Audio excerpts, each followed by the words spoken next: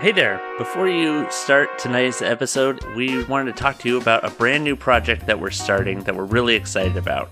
It's called Whose Dice Are These Anyway? It's a podcast where the stories are made up and the rules barely matter. Join us every week as our bumbling crew of adventurers solve some mysteries, fight some monsters, and does terrible celebrity impressions. Starting Thursday, January 26th, and every Thursday thereafter. You can find Whose Dice Are These Anyway on every major podcasting distribution platform. You can also find us on Twitter at Whose Dice. We hope you'll tune in for action, suspense, and uncontrollable laughter.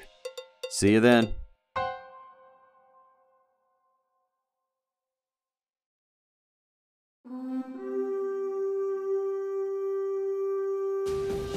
Hello, and welcome to the Guild That Keeps On Giving, a podcast about a group of friends and their thoughts, ideas, and experiences relating to D&D. Thanks for joining us. I'm your host, Patrick, and let's go talk to my friends. Welcome to the Guild That Keeps On Giving, the show that regales with tales of glorious triumphs and epic failures among friends. And this week we're wrapping up our three-part series on the Curse of Strahd. So let's introduce our guest. First up, Matthew Mullen. Hey, Matt. Hey. And Dr. Chris Rowan. Hey, Chris. Hello. And Dr. Rick McCain. Hey, Rick, how's it going? It's going great. All right, so who'd like to get us started? Rick would. Yeah, 1, 2, 3, not it. Nose guys. This guy. Yeah. Okay. Well, I'll start us out then. Let's talk about Castle Ravenloft. This huge, and I think we talked about this last week, it's just a classic. Well, it's a classic in a lot of things, but definitely in D&D, it brings together a lot of the classic elements of, if you're into the horror genre, your favorite movies, TV shows, books. It sort of brings all that to life in this role-playing game setting. And I, for one, as a player, I've never DM'd this, but as a player, I thought this was an extremely cool environment. And the DM that did it for us really got into the descriptive side of things. And we actually had a battle map. And that didn't stop him from going into Theater of the Mind anyway. And I thought it was really excellent because of all the descriptive parts leading up to that. Sort of had you in that feeling of this is eerie or spooky. And it really set this as like a horror genre. And Castle Ravenloft was just like the cherry on the top of the sundae, where it just made it all very spooky and cool to be in. And I think that's an excellent place to fight the evil vampire, Strahd. Any thoughts? I agree with you. I think it's awesome. If there is a great book, and I mentioned it before, but it's where Soth, who is Dragonlance character, the Death Knight, that's where Death Knight sort of came from, meets Strahd, and you get a lot of description because you see the castle through his eyes, and I think if anybody wants to run this and get a real feel for what the castle is like through the eyes of a powerful person, somebody who's not going through terrified, you could read some of that, and there's some really good description and such in there.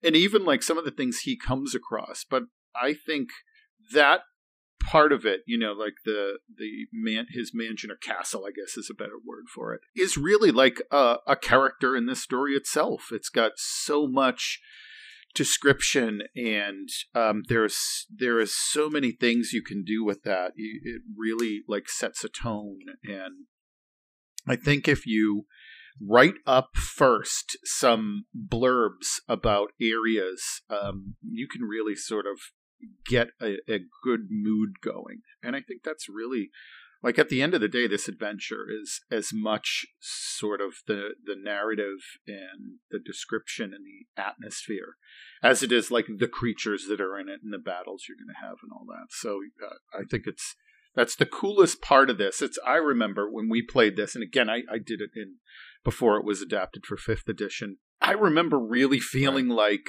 we were sort of there, I think we put music on in the background, and it was kind of spooky, and it just, I think we were playing at night as well. And again, I mentioned this before, if you play this, I think it works best if you're sort of isolated a bit, so not in a gaming store or something like that, and set the mood, maybe candles, dim the lights a bit, It's super cool, and I think this is one of my favorite parts of the agree. adventure when you get into the castle. Yeah, there's a lot in there. It's a huge castle, lots of maps, lots of rooms.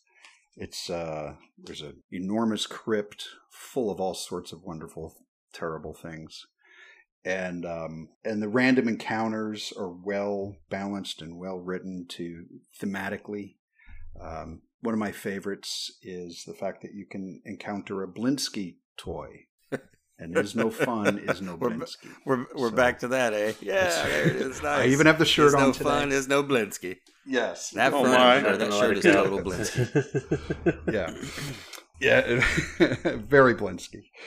So, going through the castle, of course you need to read it maybe twice before you run your party through it. There is so much going on. And of course, Strahd is going to be there at the end. He's fated to be there in the cards. And the DM will know exactly where he will be, but he also can roam around and encounter the party. There's lair actions.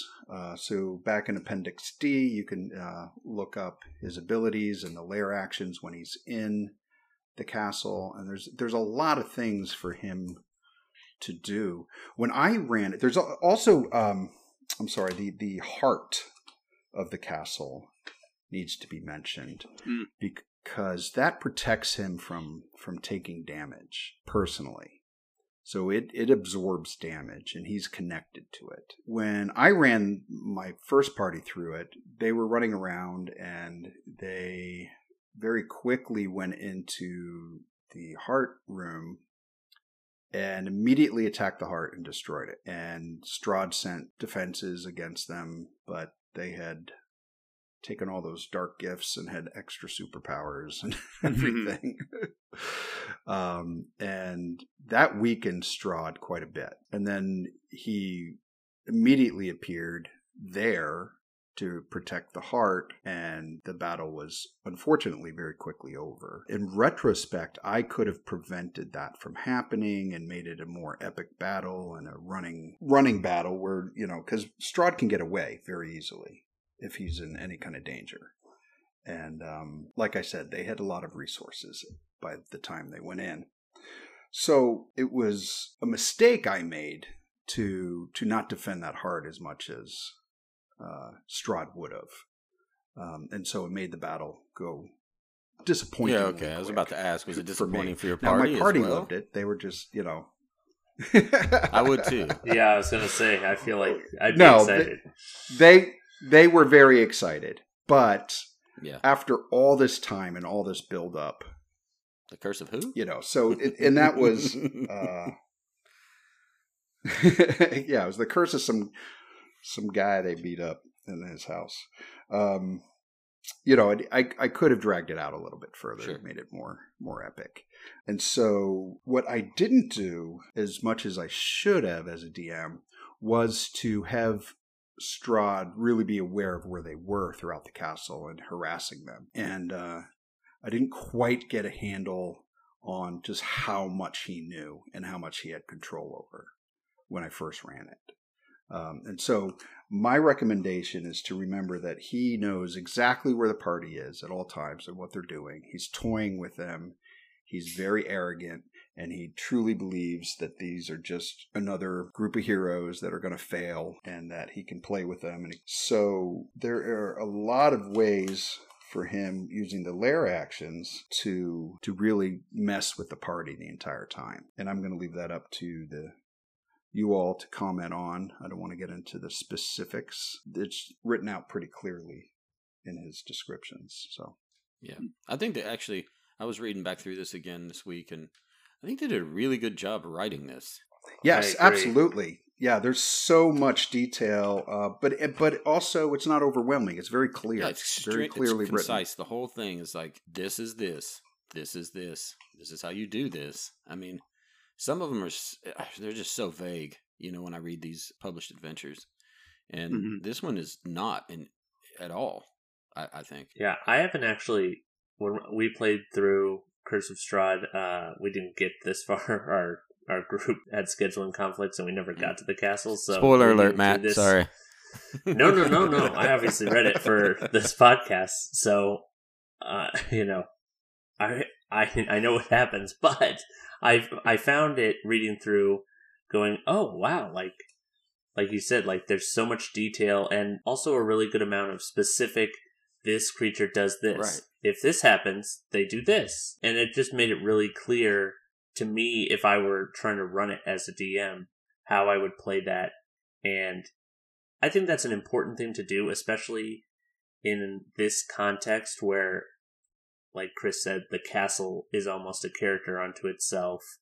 This whole chapter, scenario, whatever you want to call it, has to be themed in order to make it feel the way that they want it to feel. All that direction, I think really helps a DM not have to think about all of these moving pieces and can focus on delivering the experience the way it's supposed or intended to be delivered. Yeah, definitely. I wanted to talk about something Chris was mentioning earlier. You were talking about how you could sort of make these blurbs. You know, let's say you're reading through the adventure before you actually present it to the party that you're running for. Yeah. And you're making these blurbs.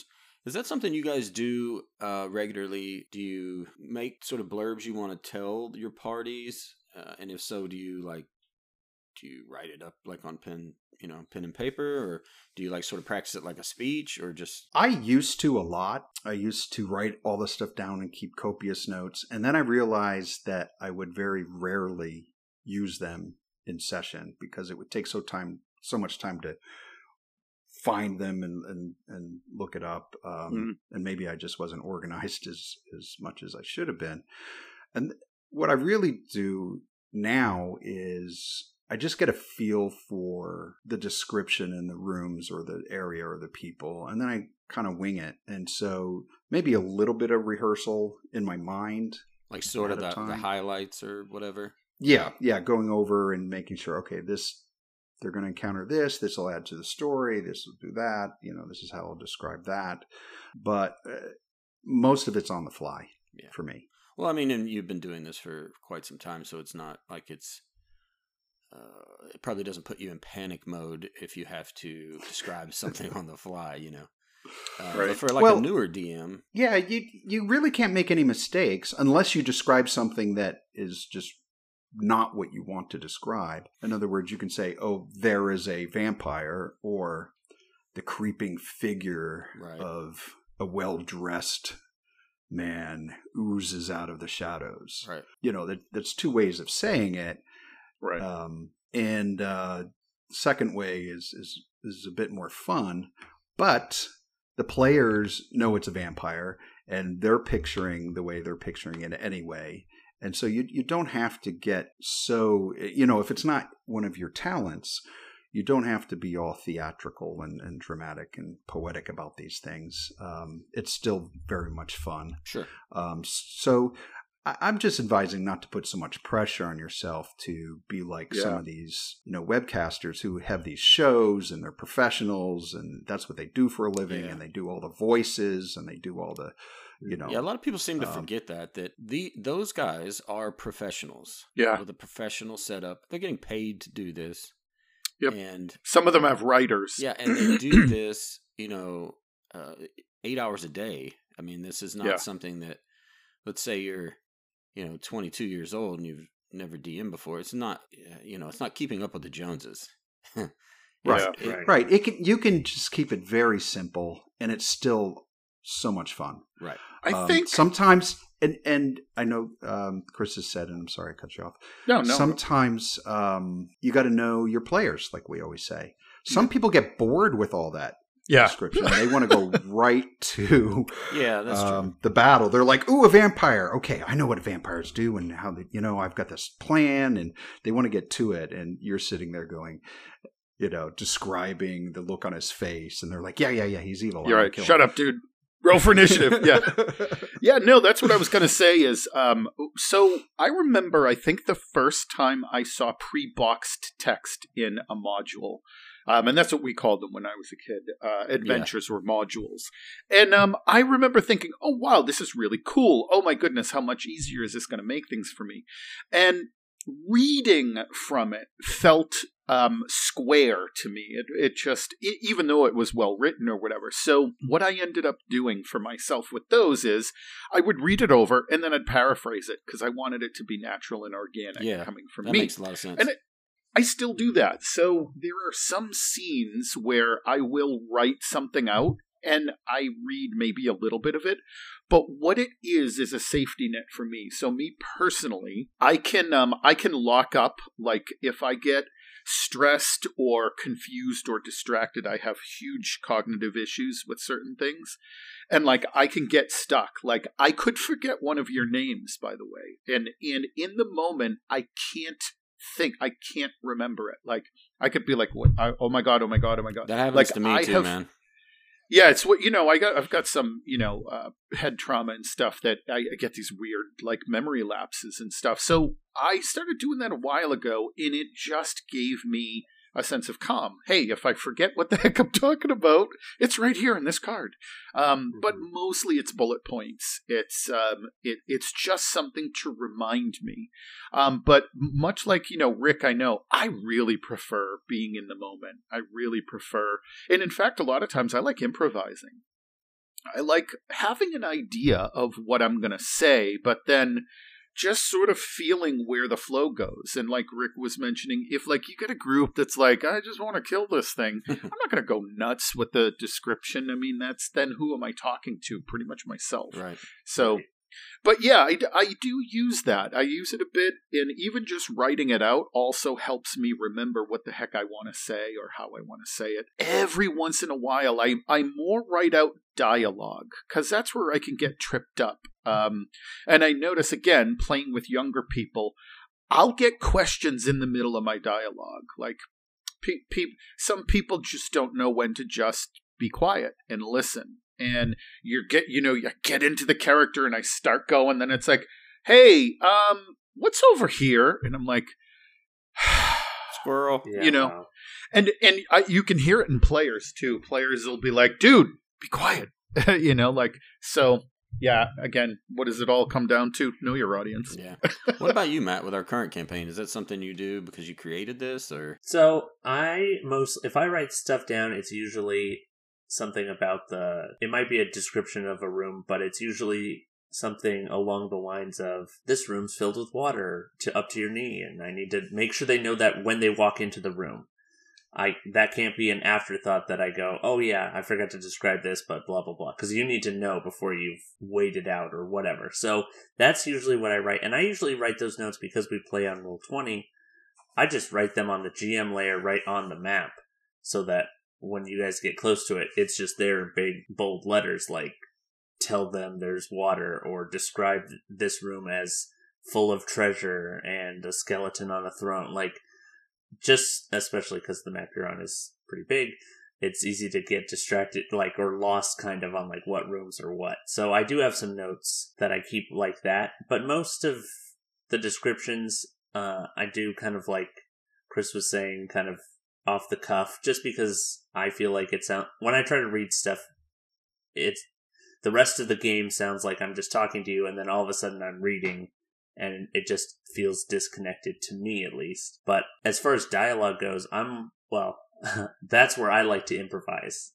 That's where I have the most fun. When you guys talk to the big bad lady in this current part that you're in our campaign, that's all. I might have the initial, like, how this conversation starts or what triggers it. But from that point on, like, I'm playing right there with you. Like, I'm just playing her and you're playing you, and that's so much fun to me, is the I don't know where this is going kind of it all. Nice. Sorry. I just wanted to say one more thing, which was, and that also helps me, I feel like, not force outcomes on people, because I try to, like, a good example is when you guys were negotiating with Katarina a few weeks ago, and my original notes say, like, there's nothing you can say to get her to change her mind on this war. But then you guys said something, and in that moment, I felt convinced as Katarina. I was like, well, maybe I am convinced. Like, and I just thought, that's how I play it, and maybe that was a mistake, but I feel like it's more fun and more organic feeling that way, for myself. Patrick, you were saying, Does it make you anxious to not have this stuff prepared? If there is something that makes me anxious, and it would be the conversations. That's my least favorite. Because I'm always afraid I'm not going to stick to that character's real motivation, that I'll, just mess that up and say something, and then I can't take it back. And then, the story gets changed, and, or I'll give away too much information or something along those lines. So that, as a DM, the conversations with NPCs make me the most nervous. Usually. Yeah. It's just not something Well, I mean, that's funny because it brings up it's not an important point, but it brings up a point that you on that side of the DM screen and us on our side have the same problems. So the struggle is real to remember to play your character as your character would do whatever it is you're doing versus what you, the player, already know or think or feel or want to do. So that's just funny to me that, that happens on both sides of the screen. Right. Interesting, not important. Interesting is what I was going for. Yeah. Well, playing with you guys, for instance, in Matt's campaign, I was trying to play Martin as a tough but caring, street smart ex-cop, now cleric investigator kind of guy. I'd watch that show. The classic trope. Seriously. But I think he was coming across, instead of tough and street smart, kind of like pompous and a jerk at times. And so I had to rein him back because I felt like I got some feedback, and I felt like you guys are like, no, he's not all that caring. He's not all that. And I was like, oh, okay, that didn't come off the way I wanted it to. So let's change him up a little bit. That is an important point. To be able to not just give, but accept feedback and constructive criticism. Constructive criticism. And and like matter of fact, on Tuesday night, for the listeners, I had confusion understanding how one of my abilities works. And in my mind, I had read the description provided by, Dungeons and Dragons, and I read it and perceived it to be one way. And amongst the other 4 people, there were at least 2 other ways that it was read and perceived. And to be able to sit and have that sort of discussion or debate or whatever you want to call it, maturely and without it turning into, I hate your face and all the sort of things that could happen, if you're not being mature about it. It's very important to the progress of the game and to the cohesiveness of the players and the DM.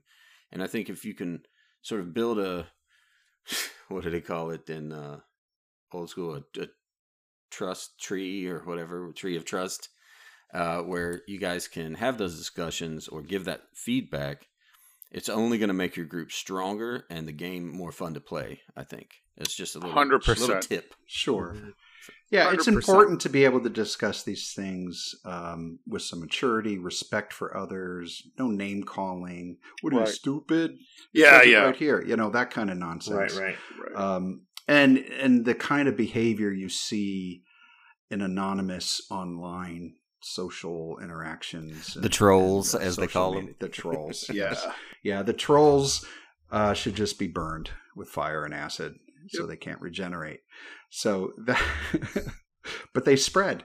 That's a D&D joke, people. If you're please. listening, we are not actually advocating any kind of violence. No acid burning or whatever it was. We do not. It was a D&D joke. Yeah. Yes, it was. I'm gonna have to start putting in joke alerts instead of spoiler alerts. I know. Seriously. Do not try this in real life. Right. That's a big deal. That I think that I always say this, especially God forbid you talk politics. I can talk politics with anybody that I really feel like respects me and I respect them, because then you can disagree on big things and not think to yourself, well, damn, you're just an ass. or that their opinion is coming from some negative place. I'm simply sharing my interpretation of what I think the rules say, and you're sharing yours, and we can disagree, we can see it completely differently, and know that we're not trying to sort of one-up the other or make somebody look stupid or feel stupid. I think that's important. Not just in the game, just in real life, just in general. People respect for yourself, respect for others. It's just I can't tell you how important goes a long way. Yeah. I also think specifically in terms of this game or our group, it does help that we kind of rotate who's the players and who's the DMs at different times. We've taken turns, because then it's not like, well, Matt's the DM, and every time we have a rules dispute, it's always in against the players, and so after a while it seems like, well, maybe Matt just is biased about this because he's always the DM. That's very right. And Patrick's always the player, so every time there's a rules dispute, he wants to let the player do whatever they want, and his opinion is just biased towards that. Because we kind of rotate and switch, it's like I genuinely, truly believe that each of us is trying to get to the best way to play the game. Yeah, and also, Matt, being able to accept your answer or your ruling, if you will, is so important. And I know we're not juvenile by age standards at all. We're a little bit old now. Our behavior may be juvenile at times. I thought you were talking maturity wise. Yeah, no. We're like 7. No, yeah. But I think you have to have, and no matter how old you get or how sophomoric or juvenile it seems, fairness is something you're taught as a child and an adolescent. And if things don't seem fair, it's easy to get frustrated or upset or angry with someone or something. You have to, the old saying, you win some, you lose some. I mean, you have to go with that. And you have to, sometimes the ruling doesn't go your way. Sometimes it does. Right. And I think the ability to accept that is really important in this game, especially because it can change with each DM. And each DM can have its own set of rules, and you just have, you got to remember that this game is supposed to be fun, first of all. Right. And arguing and fighting just sucks the fun right out of it for not just you, but everyone at the table, or virtual table in our sense.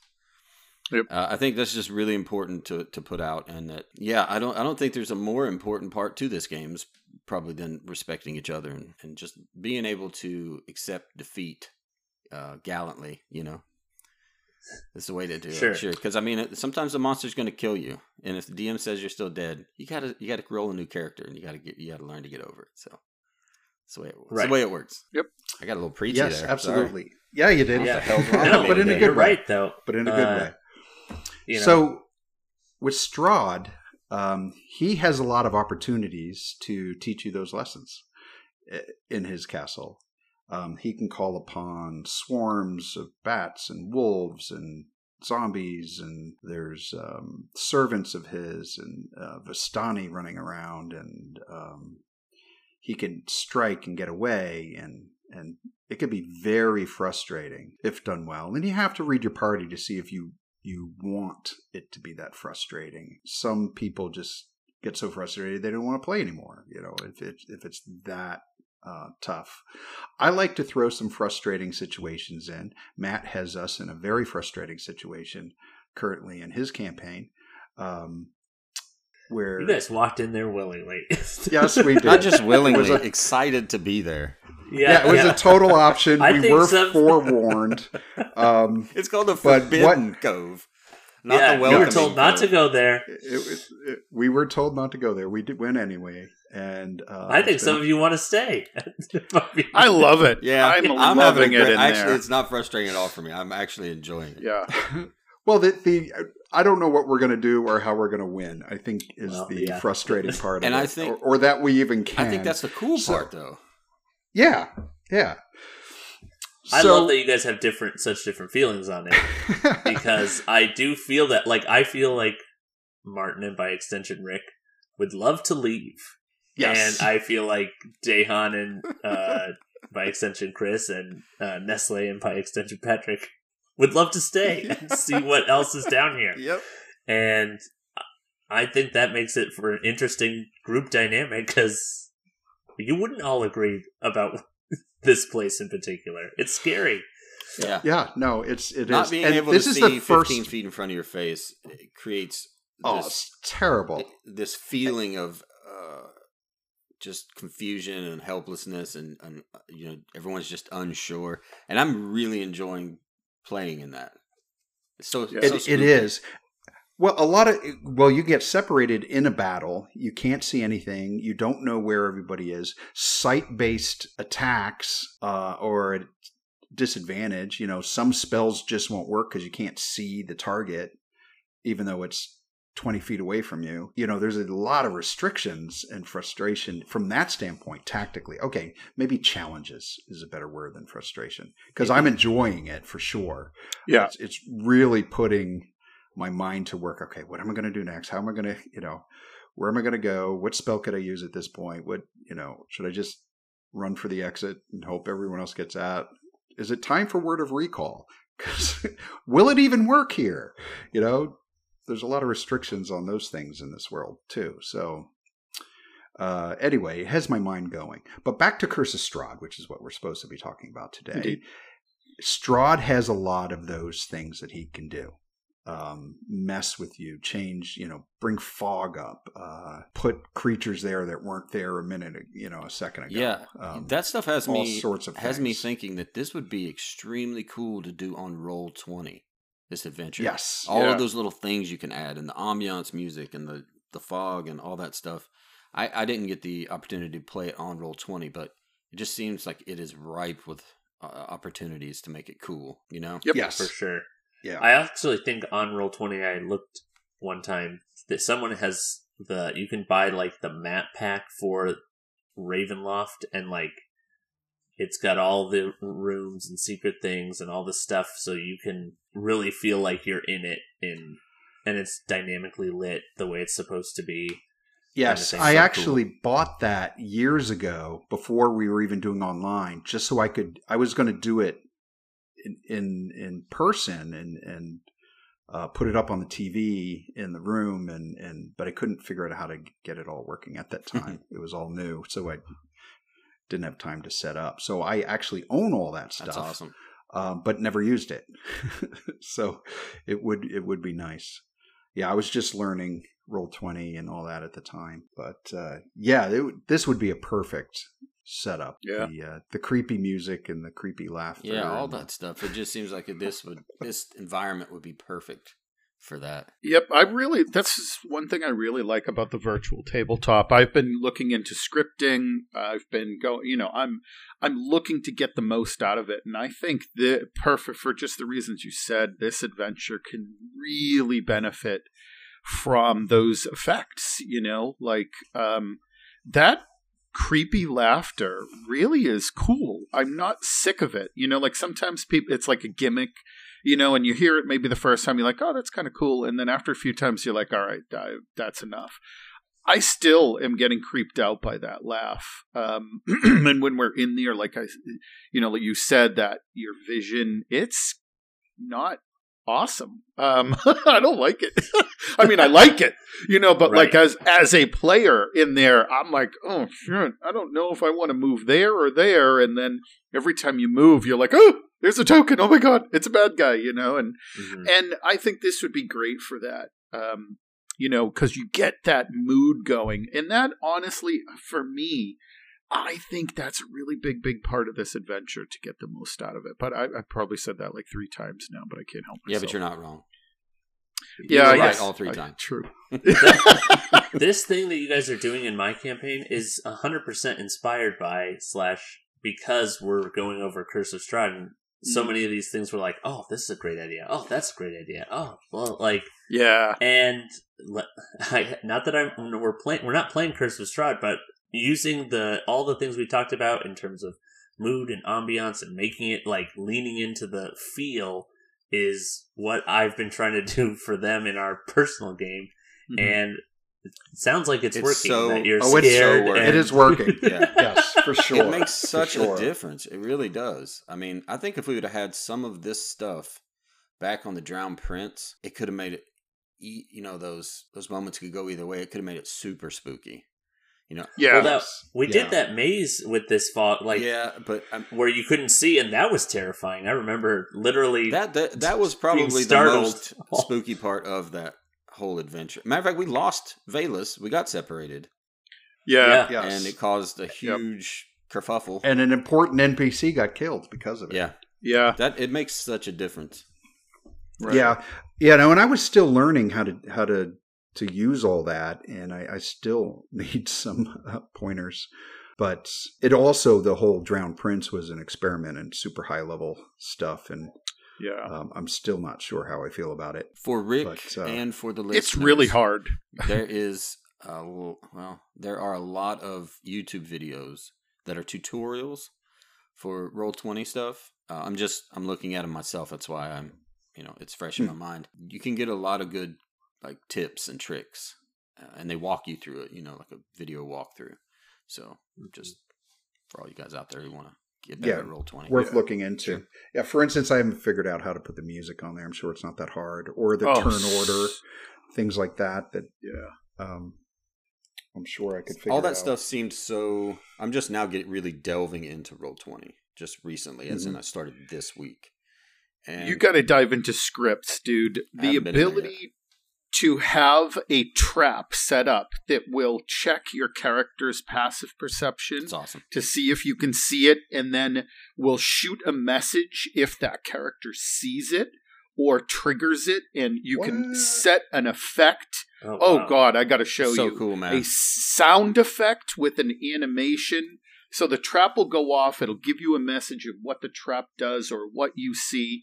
Transitions. I got scripts where I can have a token transform into another token with an effect. Oh my God, dude, it's awesome.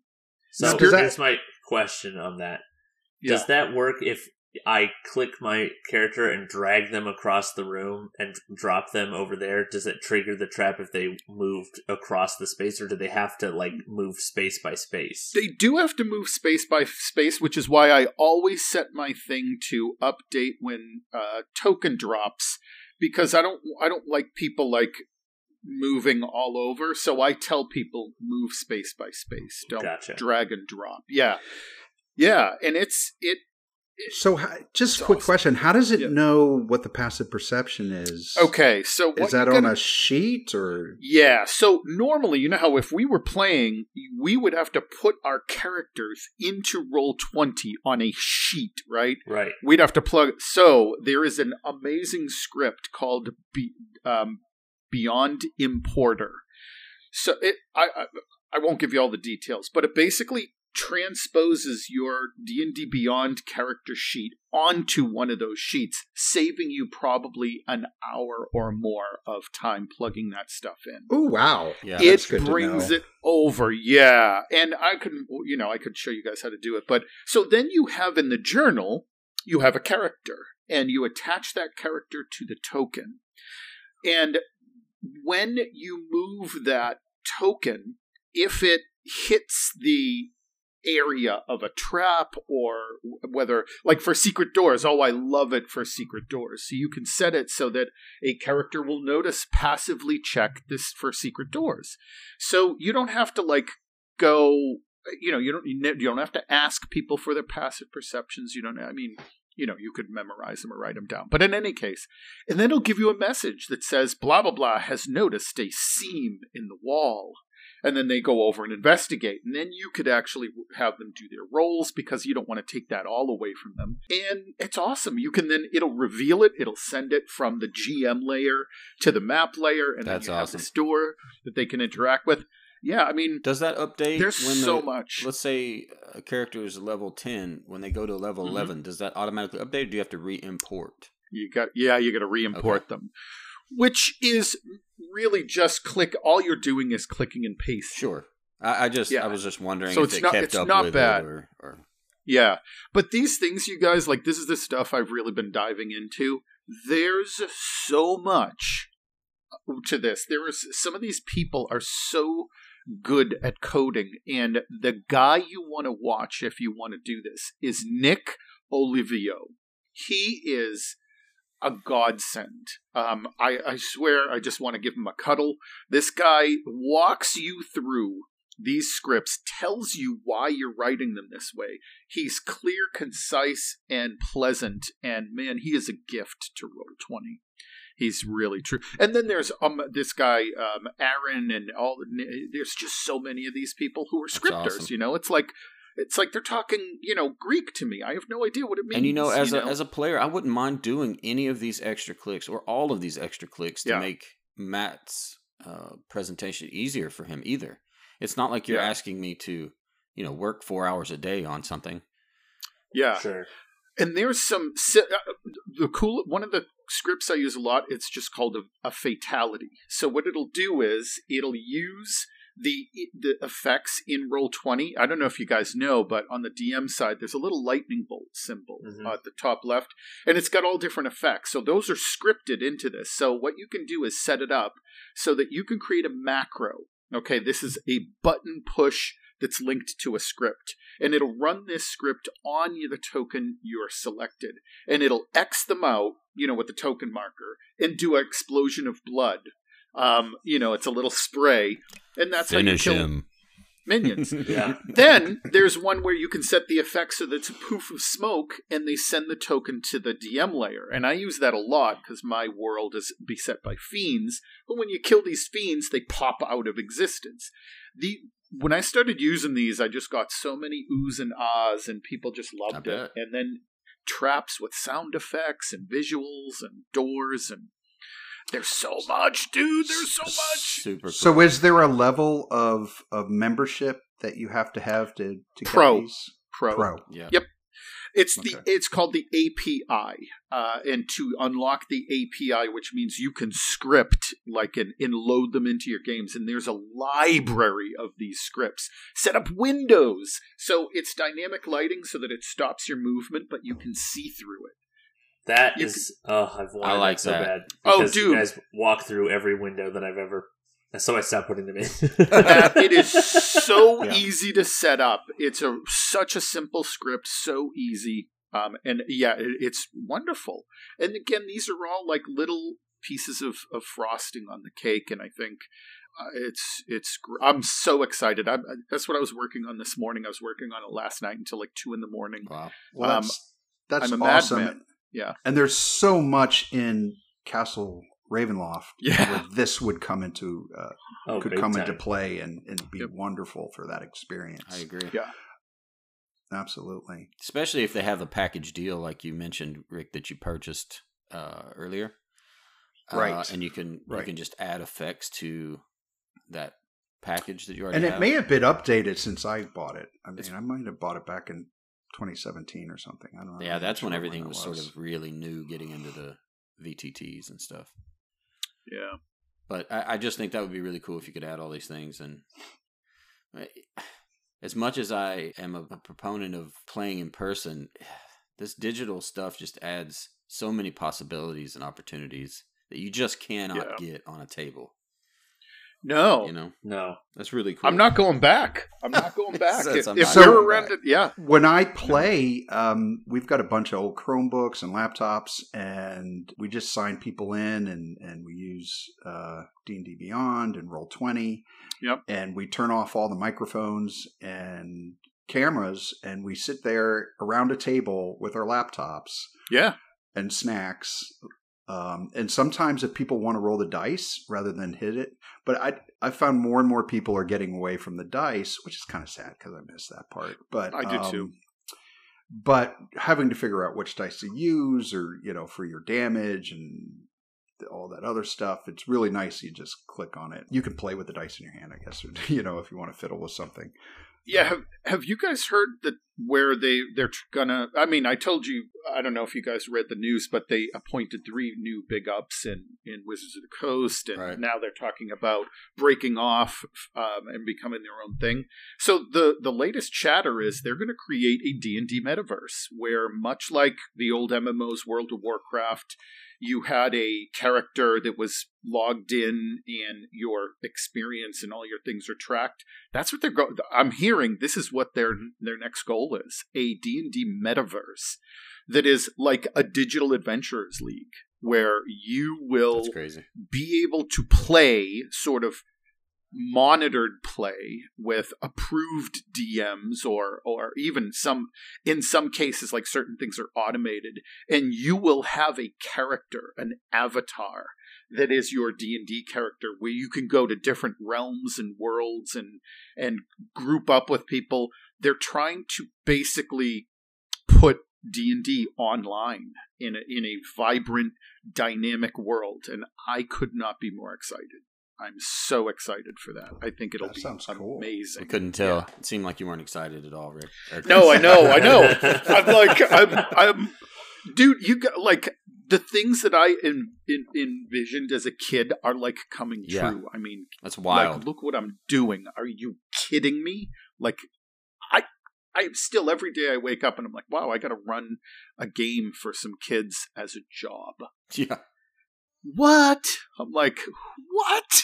That's crazy. Yeah. I love it. I'm excited. I wonder if sort of a World of Warcraft type environment would take away from some of the interpersonal relationships, though, you know? I think it really depends how they implement it. Sure. Agree, 100%.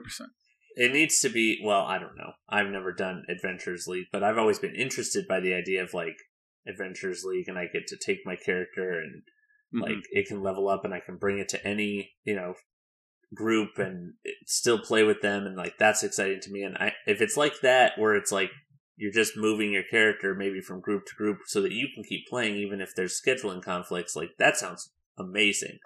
Yeah. Yeah, if it turns into just like it's just a video game or it's too that's what I'm afraid you do everything by yourself, then it's I would maybe that's not but we'll wait and see. I think of it from what I'm hearing, sorry. I'm thinking like if you took us and Weston and Luke, our core group, and we just said, okay, on Tuesday nights from 5:30 to 10, we're going to log on and play in this adventure. That might be really cool because we all know each other and we could be talking to each other via the, microphones and stuff. But I think if you're one of those guys who, like I was, you're struggling to find a group to play D&D and you don't know anybody and that sort of thing in your local area, and you just log on, I just think it's going to be so much less fun than playing with people you already know. I think it would be a struggle in the beginning for me. I would be like, I don't know this guy. I mean, you could be playing with some, 12-year-old kid from Mumbai. Which is cool in a way, but in another I was way, just going to say, it would take away from the interpersonal relationships. The camaraderie. The camaraderie. It would be a different experience for sure. But what I will say is, on the flip side of that is, as someone who moves. I feel like I've moved 4 times in the last 3 years. It's nice, the idea of being able to jump into games, because I don't know anyone, and I keep moving. And it would be like your adventures. My friends, exactly. Like, my friends are in the last city that I was living in, and, so in that respect, that seems like a positive. Sure, I mean, and I think that is really cool. And, somebody who's been in the military, I have friends that live all over the world. And it's so hard. You would never be able to get us to sit down at a table anywhere all at the same time, And that would be really cool if you had friends from a past address or a past city that you lived in and you could still get together with them, if you could get the time set and all that stuff. I think that is really cool. I just, one of the most important parts of this game for me is the interpersonal relationships with you guys, not even outside of the game even. Or whatever. It just it brings another level that I'm afraid a lot of people may not get if they jump straight from I'm new to D&D to D&D's version of World of Warcraft. You know what I mean? Yeah, so the other thing is, because I believe they're going for 2 sort of avenues with this. One is a sort of computer-based online interface. The other is Pokemon Go.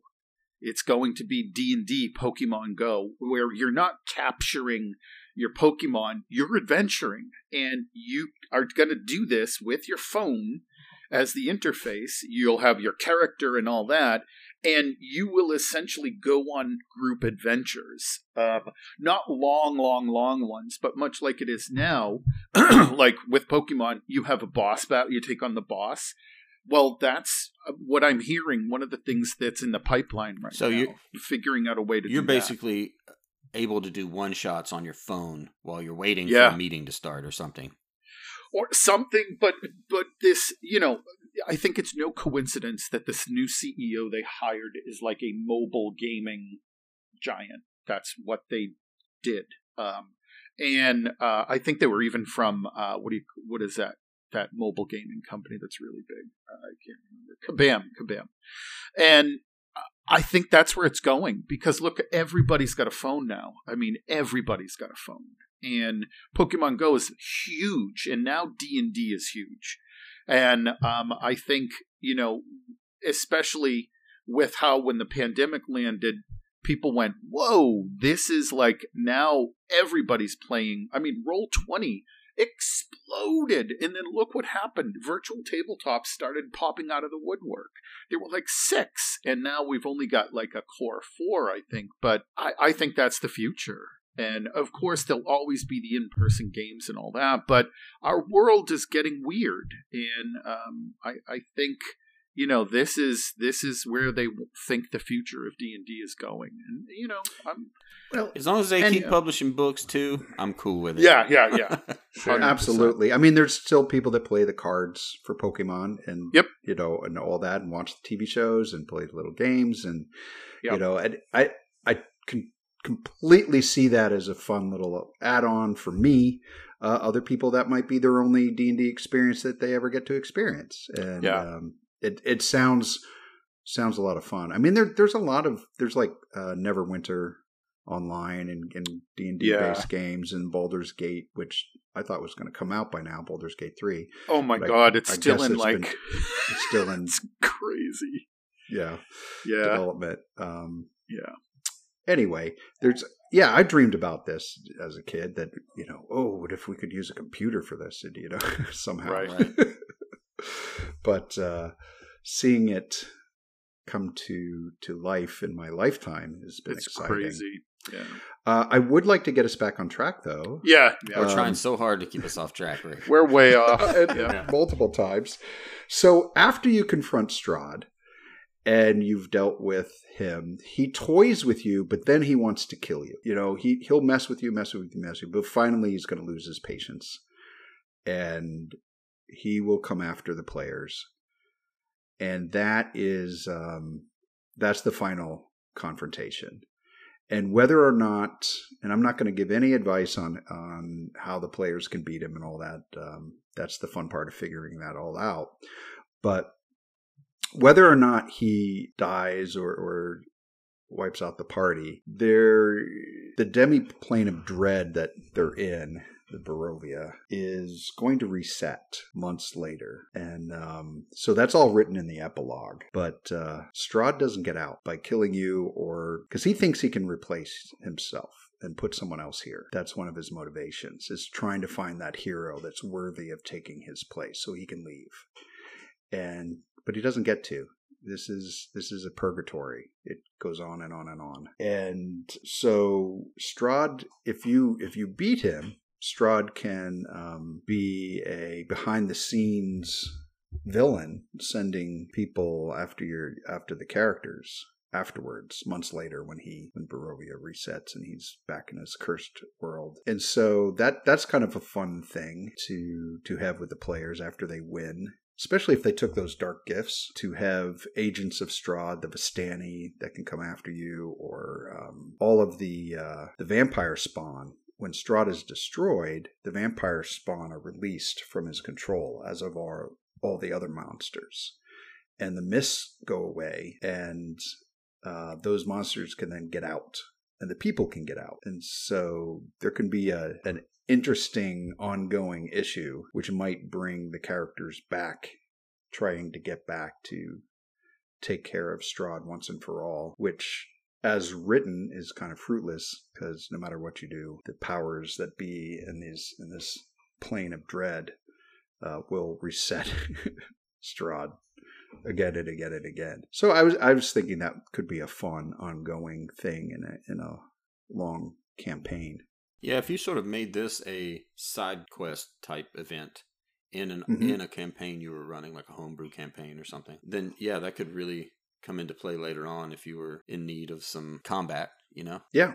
Or you could also have it that the heroes come in, the party goes in, wanders around a little bit, and somehow are allowed to leave with the Vistani without dealing with it all, and then come back some other time at a different level or a different point in their campaign. Like, this could be a place where they could come and go, maybe not at their own control, maybe, at the whim of the DM, or maybe because they want to. They have a way of because the Vistani can leave and come back. And so maybe you can hide in one of their their carriages or some such thing, or get some item that allows you to come in and out of the mists as a way of returning, or I could see a party that might want to deal with this and then leave and go handle something else they were dealing with in their main campaign, and then come back once Strahd harasses them. So there's some options there that you can add it to an ongoing campaign. Yeah, I think futility is one of what we say classic a lot in this review, but it is a classic part of horror. The idea that after all of it, at the end, it all just resets. It didn't really change anything. I think that kind of leaves that lingering sense. Like, to me, that's terrifying. That's horrifying. That's awful. One of the movies existential dread. Right. Well, there. Yeah, like one of the movies that stuck with me the most, even as an adult, is I think it's called When a Stranger Calls. It's about a girl who is babysitting and someone keeps calling her. It's coming from inside the house. Right. Yeah. But spoiler alert if you haven't seen this 15-year-old movie yet. At the end of it, she goes insane because every time she closes her eyes, she dreams of being back in the house and getting another phone call, and she can't sleep, and she can't, it lingers. It doesn't matter that she ended up, I don't remember if they killed him or caught him or what they did. They stopped the killer. She survived the ordeal. You think, oh, well, it's over, and she's fine.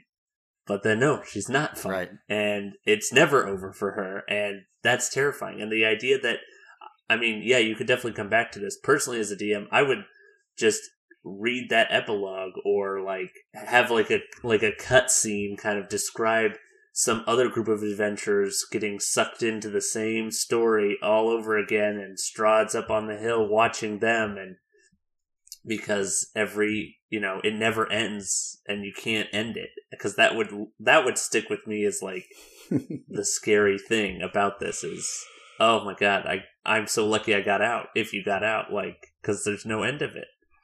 I'm getting scared right now just thinking about it. I think that is a huge part of it, and I do remember that movie, but the one I saw was from the 70s, so it's like a 40-year-old movie. Sure. I think they just redid it 15 years ago or whatever. Oh, I'm sure they did. But I saw that when I was a kid, probably in the early 80s, I think. And that spooked me for years. And it wasn't even anything crazy, this is before. Right. Yeah, this is before all the let's see how over the top we can get with horror movies. This was just the calls coming from inside the house, that was that spooked me for years probably. But I was a kid, but yeah, you could do something like that with this where it just exaggerates the sense of futility to the party. And I think that would leave them with that lingering sense of, oh, this is total bullshit. Or something, Yeah, I think that would be awesome. That's part of what makes Lovecraftian horror so terrifying, is that there's no fighting it. You don't get to fight Cthulhu. You don't get to resist all these other these things. They just happen to you.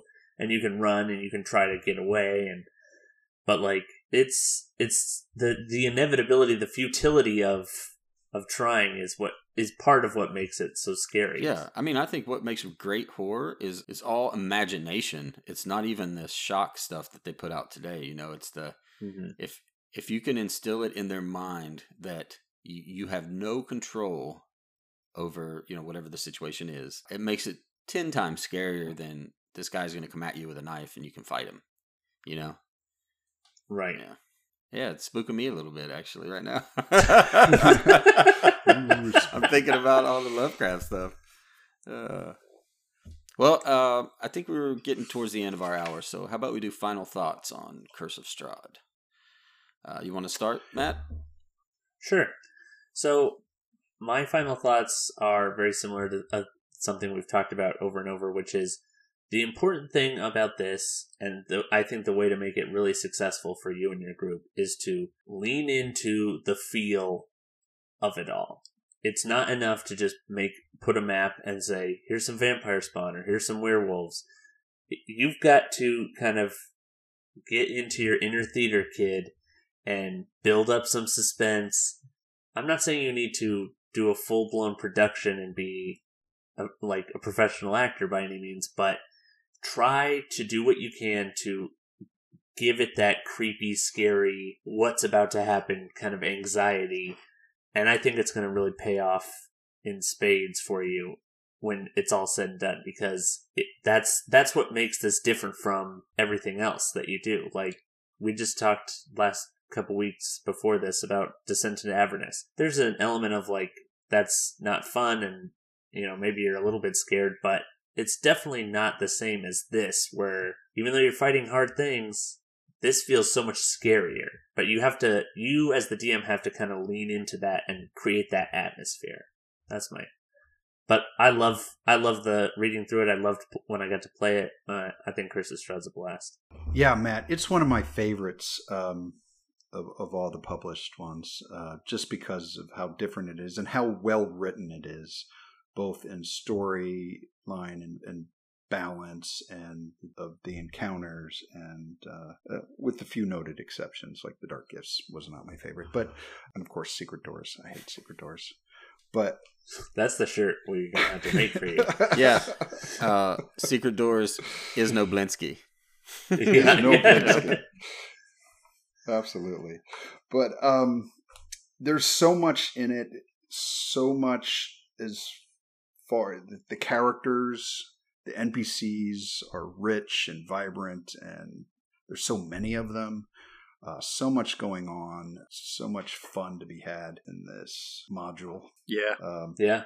Adventure, and besides having that horror, I would recommend adding some humor to it.